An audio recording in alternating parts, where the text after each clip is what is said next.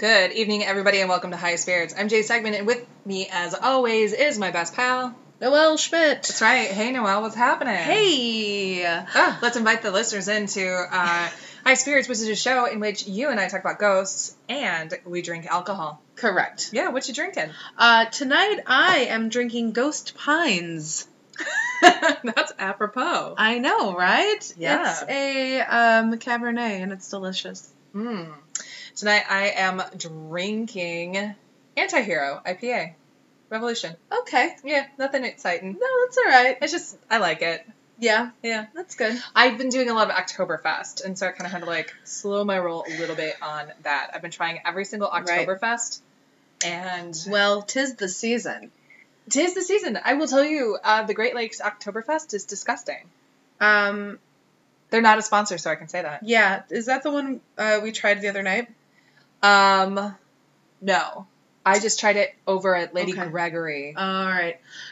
Old Style has an Oktoberfest. No, they do not. They do, and it's not bad. Oh, totally gonna get that. I bought it. I was like, this is $5 for a sixer. Oh, or $5.99 or something. Into it. You like your Old Style, though. It reminds me of my grandpa. Yeah.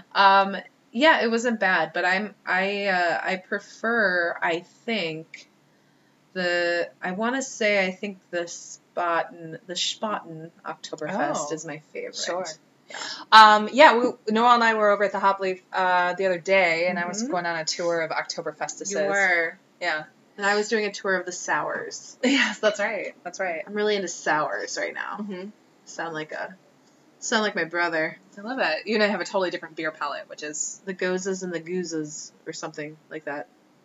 I don't know. Beer stuff. Beer stuff. Hey, anything you need to check in with the peeps about, or should we just start locomoting? No, I don't think so. Got a case of the sniffles that maybe you want to talk about?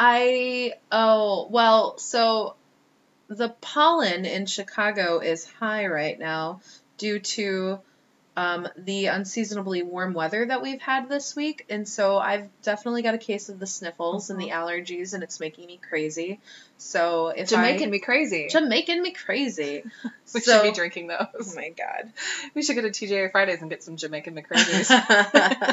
It's just what I need right now. Uh-huh. So apologies in advance if I am sniffling or sneezing or all kinds of good stuff. Yeah, your bangs look great. Thank you. It's hot here, and actually today's really nice. Today's chill. It's been freaking hot and awful, and I hate it. Yeah, that's all. The end. Go away, warm weather. It's coming back next week. Is it really? Yeah. Climate shift. It's not a thing. Yeah, it is. It's a thing. It's a thing. Stop denying it. It's a thing. Speaking of denial. I don't know where my segue is going. I heard that's a river in Egypt. Oh, no. Dad jokes. How did I know you were going to do that? That was really crazy. Oh, my God. All right. Well, thank you, alcohol, for making us basically have the capacity to read each other's minds. What do you got today? I got the case of the Borley Rectory. Oh. Yeah. That's a mouthful. The Borley Rectory. Borley? Borley. Okay. This is and had been known forever as the most haunted house in England. Cool. Yeah. Okay. You want to do it? Nope. What would we do then? We would talk about... we have nothing to talk about. Books. We would probably talk about maybe some of the things that we've been Netflixing. Yeah, I haven't really been Netflixing anything lately. No, I've been reading a lot. Yeah, I've been watching a lot of horror films. Yeah. I know that's a departure from the usual. We're both super shocked by our behaviors. That doesn't sound like us at all. No, I haven't seen anything that really excites me lately. No. It's a bummer. We'll just talk about this, I guess. I've been reading mostly, nonfiction liberal propaganda. So, it's very exciting. We really need to step out of the norm. I know. Get out of our comfort zones. Get out of our comfort zones. All right. I'm going to buy you a Sean Hannity book. Oh my God. I need a coaster. So disassemble that and make little Sean coasters. I'm going to get you that, Sean's book, and a sixer. Yes. Because you'll need it. And a X-Acto knife so I can make sure that those my Sean circles are exactly the same. JK, LOL. I love you, Sean Hannity. Nope. No, I am going to talk about the Borley Rectory. I think that's for the best. Yeah. Yeah. So it's located in Essex, England. Okay.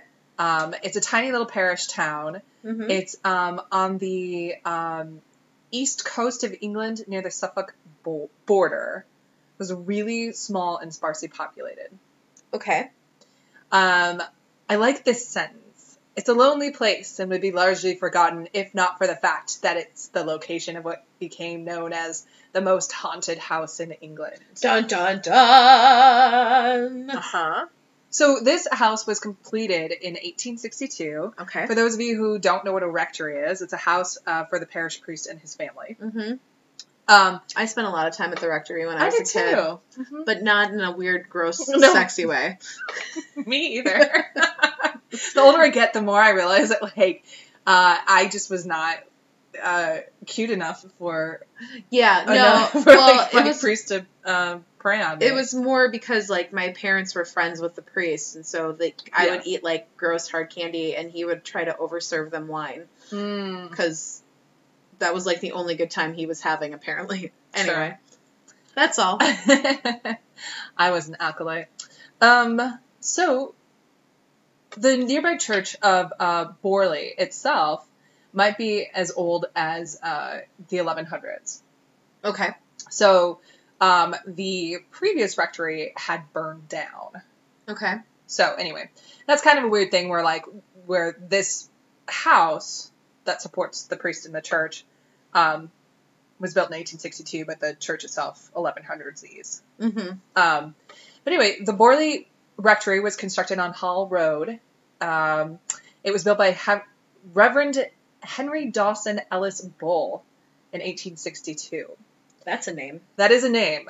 In fact, Reverend Henry Dawson Ellis Bull had 14 kids.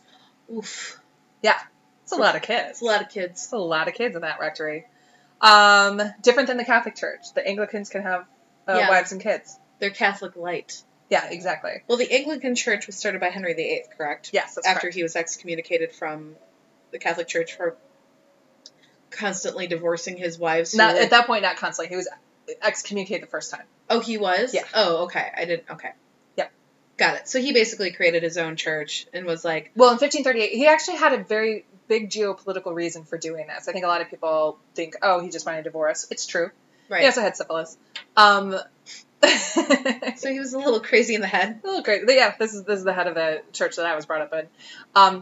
But he did have a point that it was weird for all of Europe to be constantly fighting and to constantly think that heads of state had to defer to the Pope as the voice of God. So this is important because the English and the Spanish and the French and all of the places kept fighting each other, but all of the heads of state would have to defer to the Pope, and the Pope would often pick sides. Right. So Henry VIII was like, you know what? You don't want me to get divorced? Cool. I also don't think that you have a right to tell England what to do politically, and I don't think you have a right to take sides in a war. So... Peace, I'm out of here. Peace, I'm out of here. Well, now I'm going to go bone Anne Boleyn. and I think, too... Whom I adore. We did an episode about her. Right. She's wonderful. I mean, I think the Anglican Church and in the U.S. it is called the Episcopalian. Thank you.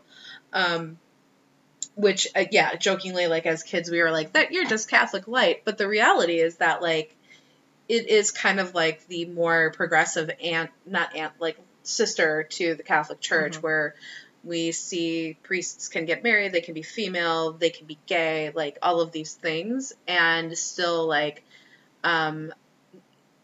practice their religion and do so without judgment and fear. And it's so nice. I would like to know what that's like, to be brought up in that. How was that? Was it nice? I think the grass is always greener, Noelle. What you described sounds lovely. What is that religion? I don't know. I think it's lack of. What? I'm kidding. Dun, dun, Dun, dun. dun. Anyway, despite local warnings, Bull built the rectory on the site believed already to be haunted by locals. Probably because of all those Native Americans, right? No, this is the one time I never have to mention them. We don't have to run. I felt obligated to throw them in there at some point because it was on a Native American burial ground. No, we are fortunately in Essex, England, at the Borley. Oh, okay. We're in the local town of Borley. So the previous house had been destroyed in 1841. Anyway, the style that he built this house in was a large Gothic style. And when I post pictures of it, you'll be like, damn, that already looks haunted. Oh. There's a type of So they built it haunted. Well, there's a type of architecture that you know what I mean? Like when you... Yeah. It's sort of like, if you're going to draw a haunted house, you'll be like, oh, that's what that looks like. Yeah. So next time, like, I don't know. It's like the Amityville house. Why would you build a house that has windows that look like eyes? Yeah, why would you? Like, yeah. There's like go past a house. I'm like, oh, that house looks haunted. Yeah. I have nothing to back it up, but like that's basically that house never stood a chance. It was always going to be haunted. Yeah, it's like it was resurrected haunted. Exactly. I'm sorry, erected haunted. Resurrected. You're really being Catholic right now. No, it's in my brain. So there's two origin stories of why people believe that this area was already haunted. In one account, it was said that a monk from a nearby 14th century monastery had a relationship with a novice from the local nunnery at Burris. When the legal affair was discovered, the monk was hanged and the nun was bricked up alive. Oh my God. Inside the basement of the priory, which later became the Borley Rectory. Can I just say, first of all, was her name Agnes? It was not. As in Agnes of God. Oh no. Because she was a novice nun. Right. Yeah, and then she got pregnant by God, but really it was what was it? Like the farmhand. Anyway, don't remember. Being walled up, like buried alive, basically is probably the worst thing I think that could ever happen to anyone. Yeah, I mean, I can't. I have claustrophobia for sure. You suffocate. Like, how terrible. What a horrible, horrible death. Yeah, and you'd have to be tied up and see those bricks going up around you. You'd lose your mind immediately. It ain't nice. Well, and you'd live for a very long time. Right. Many days. You'd starve to death. Yeah. You'd dehydrate, you'd starve, It's awful. Oh, God. I would imagine if you got bricked up, you'd probably have like 3.5 days to live if you didn't like panic and your heart gave out. So cruel. Yeah. It is so incredibly cruel. Want to hear another reason why? I hate this. Later in the 17th century, which of course was 1600s, a French nun named Marie Laire left her order in Le Havre and came to England, staying for some time at the same nunnery in Burris. Soon, she met and married Henry Waldengrave, owner of the manor home that stood on the site of the Borley Rectory. Oh. In an evening of rage, Waldengrave strangled his wife and buried her in the basement. Jesus. Yeah. What did she do to piss him off? It's just an evening of rage. Oh. So maybe it's just his monthly night of rage. Yeah. The guy just sounds like a domestic abuse asshole. He ran out of mead and was like, well, I gotta find some fun somewhere else. Yeah. Ugh. Yikes, that's terrible. Anyway, so those are those two origin stories. They are going to come back a lot skis. Okay. Yeah. So the first hauntings were with the Reverend Henry Dawson Ellis Bull, who built the place. Henry Ellis Dawson Bull. That is his full name? Henry Dawson Ellis Bull. Yeah. Oh, okay. We can just call him Bull Senior because there'll be a Bull Junior coming up here. Fantastic. Yeah. The first paranormal event reportedly occurred in 1863. A few locals talked about being in the house and talked about having heard unexplained footsteps. Okay. The 4 daughters of the rector, remember he had 14 kids, but 4 of his daughters reported that they would see a ghost of a nun at twilight. They would say that they would see her near the house, and they were actually very excited about it. Remember that this is a time of spiritualism. Mm-hmm. And I will say this, the Bulls, senior and junior, actually quite liked the fact that they had ghosts. The ghosts did not necessarily bother them. And so they, the girls would run after the ghost and try to talk to her, but she would disappear the closer they got. Well, and again, it's another way of, like, connecting with your loved ones after life.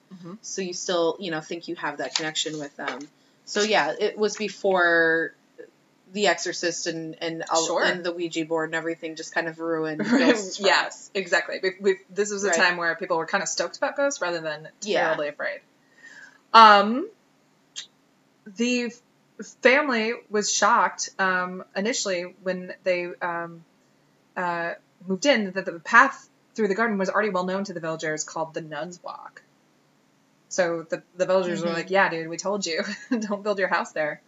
Some say that the nurse became something of a nuisance, that people would say that she would startle guests by peering in at them through the windows of the new rectory.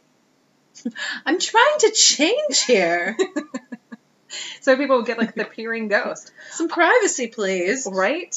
Other times a nun would be seen inside the house in the upstairs window peering out. Okay. So, who knowsies? The deal, though, is that while the Bulls, the Reverend and his family, enjoyed the idea of a ghost, his servants, they had lots of servants, picture Downton Abbey-esque. And they're superstitious. Superstitious, also probably not Episcopalian. Probably Catholic. Probably. God. They were very superstitious and very afraid, and so the servants would not stay. Okay. They had an organist, the local organist. Awesome. Ernest Ambrose said that he and the family were very convinced that they'd seen several apparitions in the house. Okay. Another story at that time got put into people's minds. This is really puzzling to me. I'm not really quite sure how this fits in. It doesn't come up a lot later on, but the locals would say that they would constantly see a phantom coach driven by two headless horsemen driving up to the rectory. These headless horsemen would be seen for the next 4 decades, and then they would stop being seen. Oh, so they would be seen from about like 1862 to 1902, and then maybe people just forgot about them, or they stopped coming around, or people stopped thinking they saw them. Right. There's a huge investigation that happens later that I will tell you about, and these guys don't come up. Or an unknown person found a way to move them on. And, yeah, like maybe it's the 4 girls like moved them on to. Yeah, maybe they found like they did some kind of ritual and got them out of there so they could do whatever is next. Headless carriage riders, y'all. Yeah, that's fun. Why are they headless? Probably something to do with being beheaded. Yeah, like I was gonna say, either a terrible war or some sort of terrible guillotine. Yeah. Well, not there. Yeah. So, Reverend Bull, the senior, died in 1892. His son, then Harry Bull, succeeded his father, and... Sorry, it sounds kind of like Harry Balls. You're not wrong. Sorry. It also just is like a Harry Bull is funny anyway. But that's a terrible name. So, he was the rector from 1892 to 1827. Okay. Back to what I had said earlier, Junior actually loved the ghostly disturbances and treated them like entertainment. And he built a summer home overlooking the Nun's Walk so he could enjoy cigars and watch the spectacle should she choose to come over. Oh my God. He sounds like a person that I absolutely do not want to hang out with. Because he sounds like such a sleazebag. Yeah. Well, there's not a lot to do. Yeah. I mean, on June 9th, 1928, Harry Bull died and the rectory became vacant. Now, in the following year... where did all the other kids go? There were 14 of them? Well, they were contemporaneous with him, so they probably died all around the same time. Okay. You know? So they they probably got married and like all four. Well, I'm sure some of them died off at young ages. Sure. And later on, one of the families that moved in here is actually related to the Bulls. Okay. So the following year, a new reverend moved in, Guy Eric Smith. Mm-hmm. He and his wife moved into the house. Soon after, Smith's wife, while cleaning out a cupboard, came across a brown paper package containing the skull of a young woman. I'm raising my eyebrows in surprise, and I think we're about to answer what happened to the rest of the children. No, we're not. I'm sure they all lived. Shortly after the package of the skull of the young woman was found, the family reported a variety of incidents, including the sounds of servant bells ringing despite their being disconnected, lights appearing in windows, and unexplained footsteps. The headless horseman is back. Of course. Sam believes she saw a horse-drawn carriage at night. Ooh. Yeah. The Smiths contacted the Daily Mirror. Yeah. Yeah. So the Daily Mirror is that old, huh? Yeah. Nice. Asking to be put in touch with the Society for Physical Research, SPR. They are famous. Yes, they are. That's awesome. I just got really excited. On June 10th, 1929, the newspaper sent a reporter who promptly wrote the first in a series of articles dealing with the mysteries of Borley. Now, this is a very exciting time in this episode because I'm going to introduce the Ed Warren of his time, dun dun dun, Harry Price. Yes! Here we go. Clap, clap, clap, clap, clap, clap, clap, clap. Harry Price, hero. Not quite, but... I mean, to Noah. So, Harry Price, very, very famous, he made a visit to this house. He arrived on June 12th, and immediately phenomena of a new kind appeared, such as the throwing of stones, a vase, and other objects. Spirit messages were tapped out from the frame of a mirror, which you would not care for. Yeah. No. And... I'll have none of that. So, anyway, listen, so the Harry Price came out there in June of 1929. The Smiths were like, see yas, July 14th of 1929. Okay. Yeah, they were not sticking. The parish had a difficult time replacing them. So some time passed. Now, this last one is... So, I guess, yeah. and you might not know this, but I'm assuming that, like, in the Anglican Church, it's not as... So, based on that, like, in the Catholic Church, priests are assigned, nuns are assigned, basically, to a place where it's like, this is where you need to be. So, there, do they have a little bit more freedom to, like... Because they have families and... I'm not sure. Yeah, I'm curious. Yeah. I figured that you might not know that, but... Yeah. No, that's a good question. Another nice freedom. Yeah. In the Episcopal Church. Anyway. Next up were the Foysters. And the Foysters are the... These names are the best. They are the most famous last denizens. Okay. Well, no, there's actually two other people, but these are like the last of the reverends. Okay. That lived there. The next victims were Reverend Lionel Foyster and his wife Marianne. Okay. It was during their stay that Borley Rectory became its most famous. They had the appearance of automatic writing on the walls of the home. Oh. Yeah. Now this is when things like really, things really ramped up. So within the auspices of spiritualism, there's this idea of automatic writing where you talk to a ghost, or a ghost takes over your body, and then you write messages. And so your hand sort of moves automatically, and you're not really quite even sure what you're doing. And you may not even have consciousness as you do it. So who exactly was doing it? Was it everybody in the house, or was it targeting specific people? It was targeting specific people. So, that's awesome. Yeah. So... And it was on the walls, you said? On the walls. Okay. Yeah.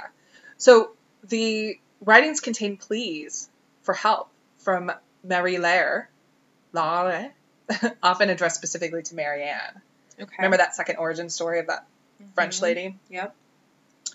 The writings would say things like, Marianne, please get help. And Marianne, light mass prayers. And there would be other varying pleas for help from Marianne Foyster to help out this dead lady. So this was an intelligent ghost. Like, this is an intelligent haunting where this ghost knew the people that were residing. Fascinating. That's awesome. Because a lot of times, a lot of times when we're talking about these hauntings, we talk about resonant energy. It's resonant energy. So, like, the stuff that, like, the Winchester Mansion is a really good example of that. Like, a lot of stuff people experience there is just, like, those imprints, like, that energy that's left behind from, like, some kind of traumatic experience. So, intelligent hauntings, if they do exist, are very rare, and so this is very cool. Sorry. I just had to, like, get my thing in there. Well, the Foysters tried to erase and even paint over the writing, but it persisted. Cool. Marianne was often victimized by violence. She was thrown from her bed at night. Sometimes she was slapped by invisible hands. She was often forced to dodge heavy objects which flew at her, day or night. So this is like Poltergeist stuff. A little bit. And she was once almost suffocated with a mattress. A mattress? A mattress. So the mattress that she was sleeping on lifted up. Dunno. How does that work? I don't know. Maybe it flipped her over and tried to suffocate her the other way. Shoving her money underneath the mattress. She got trapped underneath. So prior to this, like, it had all been fun and games, and the Smiths got there, and they were like, "No, this place is awful. We hate it." And then Marianne got there, and it could be that Marianne was really open, and so the ghost communicated with her. It will come up later that Marianne was probably a conduit. For the ghost. But I think, like, the slapping thing is something that we see often with Poltergeist. Yep. Saw it with the Bell Witch. And now I'm, like, blanking on some other things, but off the top of my head. But I feel like that's a common occurrence. Yep. That sort of, noisy ghost behavior, the throwing of objects and... Yeah, it's mischievous. Windows would shatter spontaneously. Strange music would be heard from the nearby church. Furniture was reported to move on its own. Communion wine...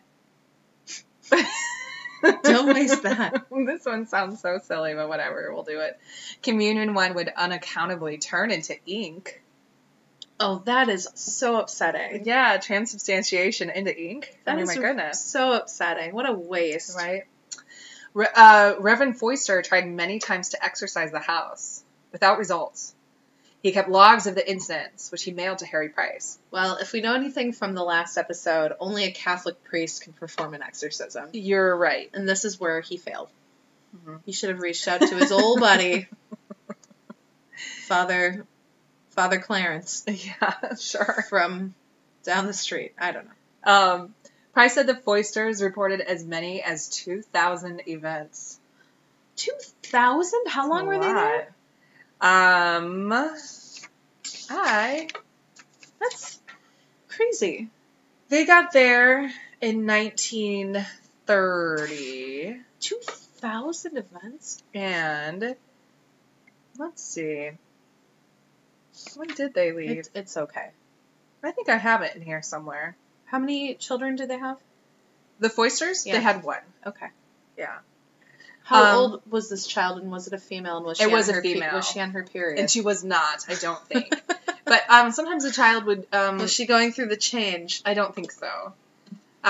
Sometimes a child would be locked in a door. Or, like, locked behind a door that had not been locked before, and they would have a hard time getting to her. Oh, man. Yeah. Straight out of a horror movie. Finally, the rector had had enough after all that time, after 2,000 events. That's always my favorite line of dialogue. We've had enough. You would, like, now I have this, like, image of, like, the 2000th event, and, like, streamers are, like, confetti is coming down, balloons are coming down, and he's like, that's it! We're done! You're the 2000th event. You get a free mattress that might suffocate you. We're done here. Oh, man. Yeah, it takes people a long time. It took the Smiths like a year. It took the Foysters quite some time. No. So then, this is where we get into, like, some of the hot and heavy Harry Price stuff. So I'm talking mostly about the hauntings. Later on, we'll talk about... Some of you might know what's coming, but I don't know. Noelle, do you know what's coming? I have a few theories, but I'd like to save it as a surprise. Yay. Well, the Foysters left, And Price himself rented the Borley Rectory. That's right. Yeah, he did. He advertised for 48 volunteer researchers to come and stay in the house with him and help record the supernatural episodes. The advertisement read as such. Would you like to hear it? Yes, I would. Haunted house. Responsible persons of leisure and intelligence, intrepid, critical, and unbiased, are invited to join rota of observers in a year's night and day investigation of alleged haunted house in home counties. Printed instructions supplied. Scientific training or ability to operate simple instruments, an advantage. House situated in lonely hamlet, so own car is essential. Write box H.989, The Times, EC4. I'm looking up a picture of Harry Price, because I couldn't remember what he looked like, and he's wonderful. Yeah. He's great. Yeah. He's got, like, this picture of him smoking a pipe with all of these gadgets around him. Yes. Yeah. Yeah, he's got that weirdo look. He doesn't actually, like, he looks like a professor, I think. Like, I think he looks like an actual, like, non-weirdo. Like look at this, he's wearing a lab coat. Like, he is a doctor. Yes. Although he was not. He was maybe not. Price coined the idea of the ghost hunter's kit. Yeah. Yeah. I know. He used tape measures to check the thickness of the walls and to search for hidden chambers. He perfected the use of still cameras for indoor and outdoor photography. He brought in remote control motion picture cameras. He put to use fingerprinting kits. And he even used portable telephones for contact between investigators. Mm-hmm. They were two cans connected by a string. He called them an e-meter. Oh. And Borley Rectory was often referred to as the Sea Org. This concept was later borrowed by one L. Ron Hubbard. Laron Lafayette. Ron Hubbard. Oh, man. Anyway, we're going back to the reality here of, along with Price's best friends and fellow researchers, Sidney and Helen Glanville, Price conducted seances using a planchette, a writing implement held by seance participants. We know that from the Ouija board episode. Mm-hmm. Two spirits most often manifested themselves during these seances. One was Marie Lair, the most vocal of the spirits. She would tell her woeful story. I like the way that comes across of like, she came so often and she would just tell the same fucking story. Like, we get it. Your husband killed you. And she's like, I need some fucking help. And they're like, here she is again. I mean, right? So she would, in his night of rage. Yeah, in his night of rage. She explained that she was condemned to wander until her bones could receive a proper burial. Proper Christian burial. So what they really needed to do was dig up the basement. Well, hang on. Okay. But yes, you're correct. But instead they were annoyed and rolling their eyes at her. I mean, maybe. I don't know. Here's Maria again. Oh, my God. Can you, like, imagine, like, she pops it and they're like, like, could you just maybe step to the side? Step to the side. We want to hear from this other spirit. Just give us a minute, okay? Well, there was another spirit. And his name was Sunex. Sunex Amures. Amures. Sunex Amures. He warned, when they finally spoke with him, that he would burn down the rectory that very night. Oh, and that the bones of a murder victim would be revealed in the wreckage. It didn't happen. So the rectory did not burn down the night that he came to them.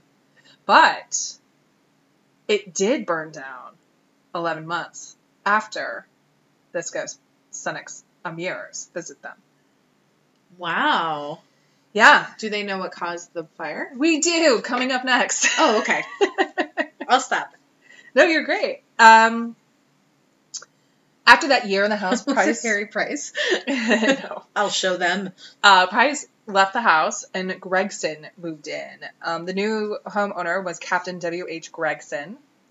He was unpacking. I mean, talk about, like, your bad luck, right? You're fairly new to your home. Yeah. He was unpacking and accidentally overturned an oil lamp.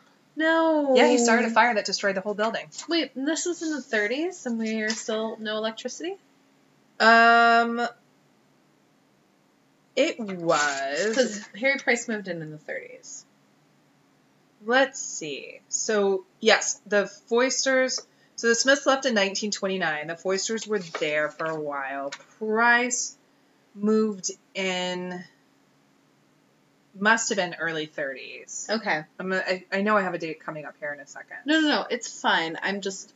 I guess that makes sense that there, wasn't necessarily electricity there. And the house was built in 1863, so it would have taken a lot of cashola to electrify the whole place. Yeah, and they're going through the Depression, and 1862 it was completed, and there was World War I, and then there was the Depression. Yeah, okay. It was a giant house, so they might have been even saving money if they did have electricity and all the things. I'm not actually sure, but he was using an oil lamp. During the Inferno, onlookers from town came, and they spotted a nun in one of the windows. Example. Bow. There she is. Yes. Afterward, the rubble was demolished, and then actually the bricks were reused for the war effort, leaving a bare hole in the ground. Okay. Way to repurpose. Harry Price took advantage of an unfortunate opportunity and excavated the basement. The bones of a young woman were found. Marie? Don't know. But they were found and reburied in a nearby cemetery at Liston in 1943. And then Marie kept, reappearing. She was like, no, that wasn't me. Go back. Well, here's the thing. So say, after nearly a century of haunting, Marie Laire was finally at rest. The nun's walk found peace, and the legend of the most haunted house in England came to an end. But really not. That was it. They buried her, and the house burned down. They took up the bones, they buried her, and that was it for the hauntings. Or was it? I just keep waiting for, Well, let's talk about this. We can't be done. Well, we're done with the hauntings, but let's talk. Oh. I know, it's so exciting. But let's talk about Harry Price. Please, because he was a very controversial figure. Yeah. The Borley Rectory is the most famous haunting that he ever did. He in fact lived there with all those researchers, which is hilarious to me. It sounds a bit like the House on Haunted Hill. I don't know if they took reference from that when they wrote that. I'm not even sure. I don't know. Moving to a haunted house with a crazy man, running your expedition. That sounds, I don't know. Yeah, I mean, it's entirely possible it was based off of this. Don't know. Price was born in 1881. He died in 1948. He joined the Society for Physical Research, the SPR, in the 1920s, and because of his knowledge in conjuring, had debunked fraudulent mediums. That's right. He was actually a magician. Of course he was. His whole background was being a magician, and he's really good friends with your one and only Harry Houdini. He was. Yep, that was his best friend. Unlike Houdini, he actually endorsed some of the mediums that he believed to be genuine. Okay. So they kind of had a bit of a falling out because Price got really into the Ghost of Sizz, whereas Harry Houdini was like, you're being sucked in. Right. No, thank you. Yep. So Price, remember every step of the way that he actually was not a scientist. He was a magician. That's kind of important. Anyway, Price formed an organization in 1926 called the National Laboratory of Physical Research. I suppose if you lived in Britain, you would say National Laboratory of Physical Research, as a rival to the Society of Physical Research.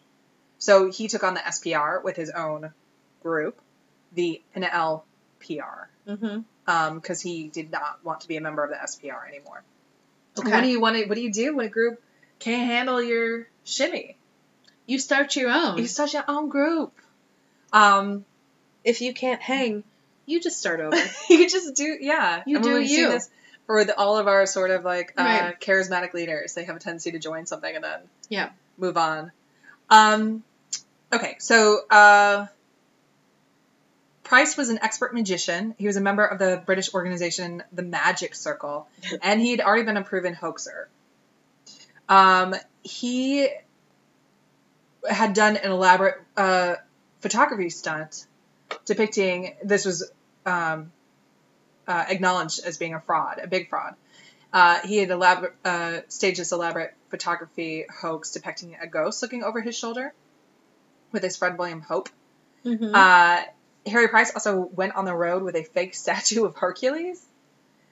People sort of treated him like P.T. Barnum, sort of. Like that picture? Yes, like that. We'll post those. Yeah, it's ridiculous. He exhibited a fake silver ingot from the reign of the Roman Emperor Honorius. Sorry, I'm a weirdo. Meaning I can't pronounce things. He showed gold coins from the kings of Sussex in a bone carved with hieroglyphics. They all proved to be fake. But he achieved his greatest notoriety from Borley. He actually wrote 3 books about Borley Rectory. Okay. One called The Most Haunted House in England, one called Poltergeist over England, and one called The End of the Borley Rectory. Okay. So, told you all the hauntings, but let's talk about all the debunkings. Oh. I know, we can't have nice things. The legend of the nun bricked up in the cellar that so frightened the Bull family, turns out that maybe wasn't a local legend, that it actually came from a novel that the Bull children owned.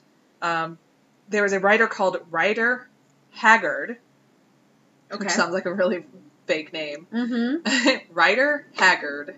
Anyway, Reverend Bull used to read this chilling tale to his children, and that tale included a nun being bricked up in a cellar. But in the story you told before, it was the priest that had, or the rector that was walled up, not the nun, right? No, the rector was hanged. The rector was hanged. The reverend was hanged, and the nun was walled up. Oh, okay. Yep. All right. Here's another. That is a story he read to his children. Well, let's just say that again. That is a story that he read to his children. Yeah. About a person. Oh, well, please. Your child has seen so many more horror movies and buried than any alive. Child Untrue. Untrue. That's... No, no way. That's horrible. Yeah, I mean, I don't know. It's kind of like reading the Legend of Sleepy Hollow to someone. I don't know that... I don't know. Okay. I guess. Ugh. Well, you could think that it was like the legend of Borley, the village itself, right, for all those years from the, I think this story first originated in the 1300s, or it could be that the children had wild imaginations from the 1860s. Right. Took this story literally and exacerbated the ghost. Who knows? Mm-hmm. Reverend and Mrs. Smith, they actually said, remember they're the ones who weren't there for very long? Right. They said they did not leave because of hauntings. They left because of the house's horrible condition and its prehistoric plumbing. Oh. Yeah. Okay. So they were the ones who were only there for like a year, and they were like, fuck this place. I get that. Yep. So that might be with this whole like horrible condition and prehistoric plumbing, maybe the reasons why there were like candles and all this stuff. It was just a big old house that hadn't really been brought up to date. Uh-huh. Marianne Foister, from Help Me Marianne, stated that she believed that many of the strange incidents were being staged by her husband, working in league with Harry Price. Huh. Okay. Mm-hmm. Do you think Harry Price countered this argument by saying that Marianne herself was consciously or unconsciously causing the incidents. Mm-hmm. Stating She's that the events on her menstrual period. Sure. Menstruation. Stating She's that the having events... her lady time. She's not in her right mind. Right? Oh, Marianne. Anyway, he said that the events only happened when she was around. Okay. But then it's like, of course you would, if you were going to not prank someone, but if you were going to orchestrate something that was to be reported, somebody had to be around. Right. So that to me is snake eating its own tail. Uh-huh. There's a lot of confusion over the automatic writing. Okay. Glanville's seances, those were Harry Potter. Harry Potter? Oh my god, this story just got so much more exciting. You really did. No, Harry Price's friends. They actually used rolls of wallpaper. Okay. To capture the writings of their planchette. And there's like this idea that maybe why they used wallpaper rolls weren't really clear. People are like, oh, it could be as simple as like wallpaper rolls were the largest paper that was handy and you could easily like Yeah. Like, write a whole bunch of shit on it. Yeah. But other people were like, well, what if they wrote a whole bunch of stuff on the wallpaper roll, rolled it back up, and then when they unrolled it, it was like, oh, there's automatic writing. Okay. So there could have been a trick in there. So nobody really witnessed them actually doing the... Well, it's doing the automatic writing. But people did. In the moment, yeah. But people are also not to be trusted. Yeah, automatic writing is also, like, an easy thing to fake. Right. Well, then there's the other thing where, where is this? Okay, so the story of automatic writing, there are reports where people watched, and they thought it appeared to be nothing more than a misinterpretation of the reports of, okay, here's what I mean to say. People watched, and they saw, but when they went up to read, they saw that it was, like, almost completely illegible. Okay. And so when it was reported back that it was like, help me, Marianne, light prayer candles, Marianne, blah, blah, blah, the people who had seen it were like, wait a second, though, I was there. And it was like, it was weird, and it was like, it was phenomenal, and it was awesome, but it was mostly like illegible scratches that weren't really English. It's more squiggly. Yeah. So, again, on one side you have people who are like, oh, it was already placed in the wallpaper and it was legible, and there are other people who are like, no, I was there, illegible. Got it. Okay. So this is really up for grabs, everybody. When the Borley Rectory burned down, the insurance company actually decided it was not an accident.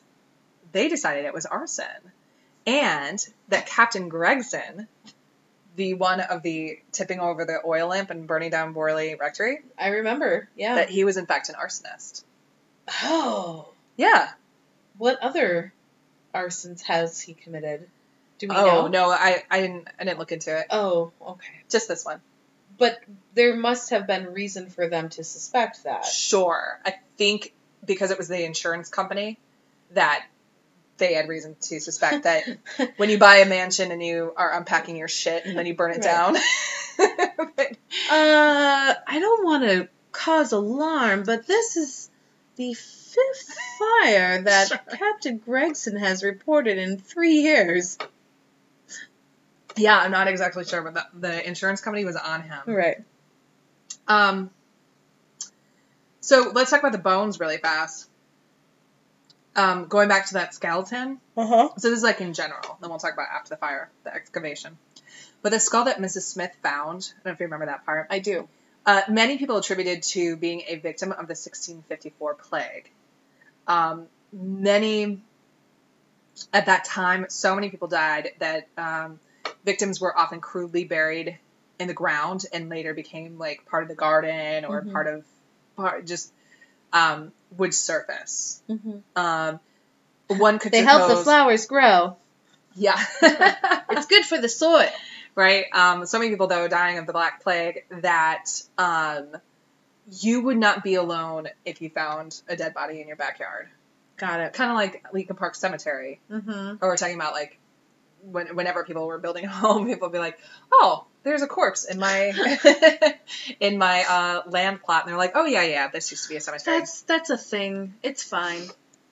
In fact, it was so common that skulls and bones be found on the property that they were routinely buried in the churchyard. Jesus. They would just be like, oh, there's a skull or there's a whatever, and they'd be just... They just have a hole where they just, like, drop everything in? No, they'd actually receive a Christian burial. Oh, that's... To make sure that ghostesses would not happen. That's nice.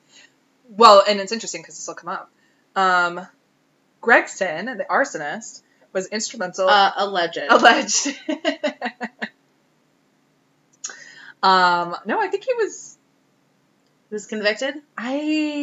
Well, the insurance company determined it. Alleged. So, okay.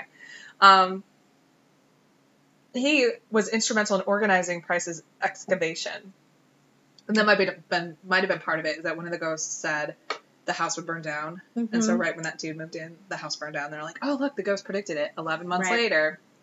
Maybe not on the right day, but the ghost did burn the house down. And there were bones found in the cellar.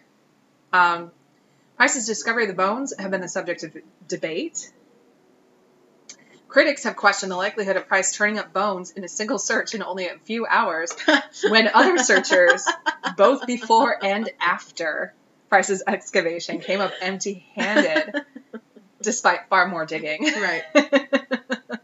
They also questioned the fortuitous presence of a pathologist and a barrister to certify the remains. That's right. Harry Price was so sure that he would find bones in, I guess, an expedient manner that he brought with him a pathologist and a barrister. I mean... So they stood round, maybe he dug for like an hour, and then they were like, oh, yeah, they're bones. He just like taps on something like, I think we got something. Yeah, so he was either really sure of himself and found exactly what he was looking for, or he might have just been like ready to have two witnesses to be like, whoa, Harry Price found these bones. Here's the deal. So this makes the story even more confusing, but there were two gardeners who actually did the digging. One was named Johnny Palmer, and the other one was Mr. Jackson. And they said that there was only one bone that they found, and it was a pig's jawbone. Oh, okay. Mm-hmm. Because obviously Harry Price is going to dig himself. In case people are wondering, like, did he get out a shovel and dig that shit? No, he did not. But he has people. Yeah. He had these two dudes. You might ask yourself, well, if they found these bones at Borley, I don't know if you remember me saying that the ghost got herself a Christian burial in Liston. Do you remember that? Mm-mm. I said it maybe about 20 minutes ago. Oh, no, about the bones getting a Christian burial? No, way back when I was talking about the Marie Leah, that when they found her bones, they buried her in Liston. Oh, okay. Well, looking into that, one might ask themselves, wait, Borley Rectory is right by Borley Church, which is right by Borley Graveyard. Why wouldn't they just, like, put them in the Borley Cemetery? Well, because the Borley Cemetery said, you can't bury pig's bones here. And so they actually gave... Well, of course. They gave the nun a Christian burial in the Liston churchyard 2 miles away from Borley, because they presented the bones as what they were, and the people in Liston were like, yeah, I mean, everybody deserves a Christian burial, so they buried her there. Okay. So, but the people of Borley were already on to Harry Price. Okay. The final analysis from SPR, which is the group that Price had broken off from, in 1948 they said, 1, there are no verifiable events that could not have had natural explanations. 2, that Harry Price's duplicity made it hopeless to determine the validity of his findings. And 3, the most popularized events were caused by Harry Price himself. They even debunked specific episodes, such as light often seen in one of the rectory's upper windows. They proved that it coincided with the reflected headlight of a regularly scheduled train. Also, you know how I am about, like, scandal. Mm-hmm. This is so exciting. I only found it in one place, so I don't necessarily know if I can fully verify it. But Marianne Foister said years later, remember poor Marianne? Help me, Marianne? Said she made the whole thing up so she could have an affair. With who?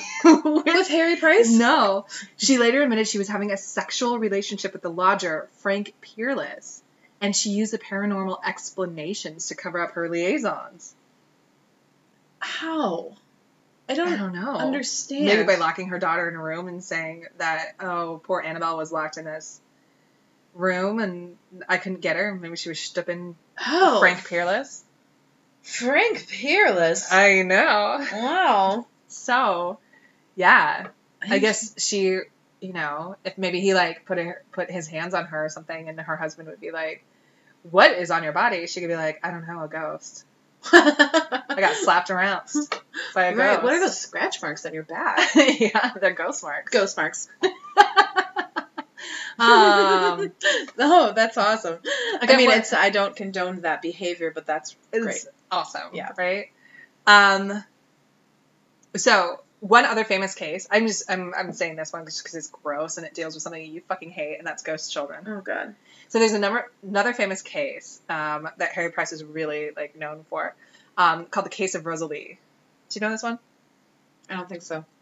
Price claimed to attend a private seance on the 15th of December, 1937. This has nothing to do with Borley Rectory. This is just a totally different case, in which a small 6-year-old girl named Rosalie appeared.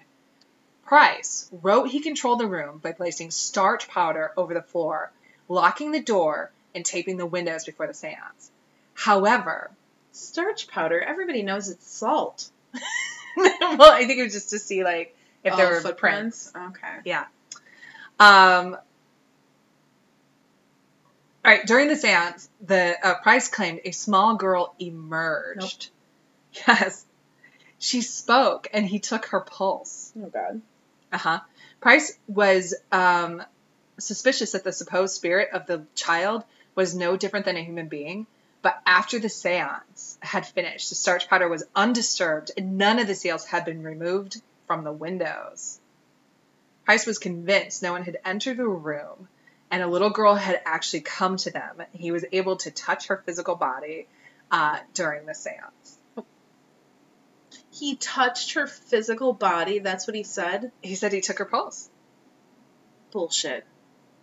It was in fact bullshit. Because she was a live girl. There are two minds of this, about what kind of bullshit it says. But that's kind of a cool story, though. It is. It would have freaked me out so hard. You put me in a seance table, and all of a sudden a little girl, like, comes out of nowhere, like, from wherever. Right, because she was hiding underneath the table. Or cabinet or whatever, and everyone, like, the lights are off, and, like, this little girl shows up. I would have lost my fucking mind.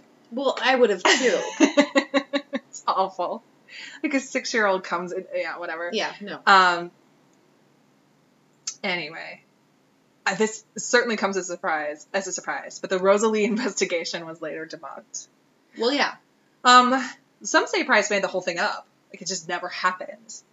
But one woman came out and said that she was the little girl who acted as Rosalie. Of course. That her father urged her to do so, either to prove life after death to Harry Price, or that her father owed money to somebody, and they said that if this little girl did that, that debt would be cleared. So, apparently, again, it's either that it never happened or didn't happen that way, or actually this little girl did do that. Mm-hmm. But we'll never know. In conclusion, Price was the Ed Warren of his time, which is exciting. But the difference between Harry Price and Ed Warren is Harry Price had magic and really could do all of this shit. Sleight of hand. He was Houdini is one of Houdini's best friends, and he could manipulate a room. Right. So there are a lot of people, like, with the stones and the moving objects and all that stuff, where they automatic writing, where they were constantly looking at him because he had spent so much of his career debunking these spiritualists that he learned every trick in the book, and he was doing the same. Mm-hmm. So he was a savvy businessman. Yes. Yeah. He was so famous and so popular and so interesting that it actually took a very long time to debunk most of his findings. People were still debunking them in the 2000s. Right. It took that long. Yep. And he died in 1948. Most recently, I'm just going to give a little pitch for my girl, Mary Roach. You know Mary Roach. Yeah, sure do. She wrote a book. She's a journalist who specializes in science writing, but she wrote a book called Spook. Mm-hmm. And she actually wrote about Harry Price and Spook. If you want to pick that up, I like this book. It is her attempt to find out... sorry, I'll just read the blurb.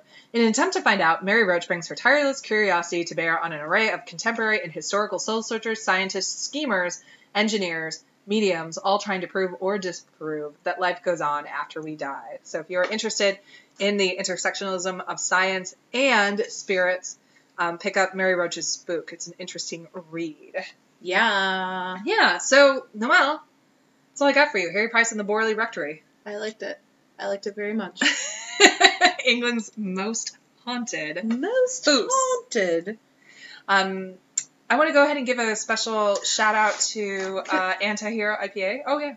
I wanted to ask a quick question before we go back to our booze. Have there been reports, and maybe, did I miss this? Have there been reports about the land and, like, any sightings, anything since the building burned down? Not that I can tell. Okay. I was looking at that, and actually, I did. Did they rebuild? I'm assuming they built over. Not on the same place. Oh, okay. So I was looking at. This came probably from about 10 different references. This document that I put together. Mm-hmm. And I started looking at Borley proper. After I did all this stuff, it's actually really a beautiful little town, and they, it's quite in the sticks, and they do nothing to, cherish the story in any way. Gotcha. Okay. So it's not like, it doesn't seem as though the town itself has any interest in. They'd like to move on. In keeping this up. Yeah. So, okay. So, from what I can tell, since this whole Harry Price fiasco and the Borley Rectory and it being the most haunted place in England, they had a lot of people come out and try to see it and try to do all this horse shit. People of Borley were finally like, you know what? Like, we got hoaxed. Yeah. You got hoaxed. We prefer Borley not be right. Gotcha. Brought into this. It reminded me a little bit of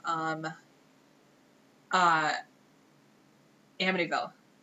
Yeah. You know, like, they're so well known for this thing, and they're like, we are just a really nice town on Long Island, we'd rather not be known for. Please leave us alone. Yeah, yes. Exactly. Yeah. So Borley just seems like a really, really, really nice small town on the east coast of England that's like, what? Who's a what? Gotcha. Who's this guy? What's this thing? But if you know more, I would actually ask you if you're from Borley. We actually have a ton of English listeners. Yeah. So thank you so much for listening to this. I mean, I always say to Noelle, I have no idea why people do listen to this. How do you find us? But no, thank you for listening. And yeah, like, please let us know. Yeah. highspiritschicago@gmail.com. If you're from Borley. You can also find us on Facebook, High Spirit Chicago Podcast. You can find us on iTunes, High Spirit Chicago Podcast. And, of course, our main place that people listen to us is SoundCloud. Actually, that's not true. iTunes is where people listen to us, but SoundCloud is kind of our hub. Yes. I was just looking through our analytics. Yeah, it goes through both, but you can do both. You can do both. Most people start in the SoundCloud in their search, and then they find us on iTunes. Correct. So that's how that works. So we're on SoundCloud at High Spirit Chicago Podcast. Correct. So I would like to thank my sponsor, as always, Revolution Brewery. You do so much to keep me looped up and looped in. I would like to thank Ghost Pines Cabernet. It's not at all spooky. No. Looked delicious as you were drinking it. So good. Yeah. Hey, everybody, thanks so much for listening to High Spirits. We'll catch you next time. In the meantime, my friend Noelle has one last final thing to say to you. Sweet dreams.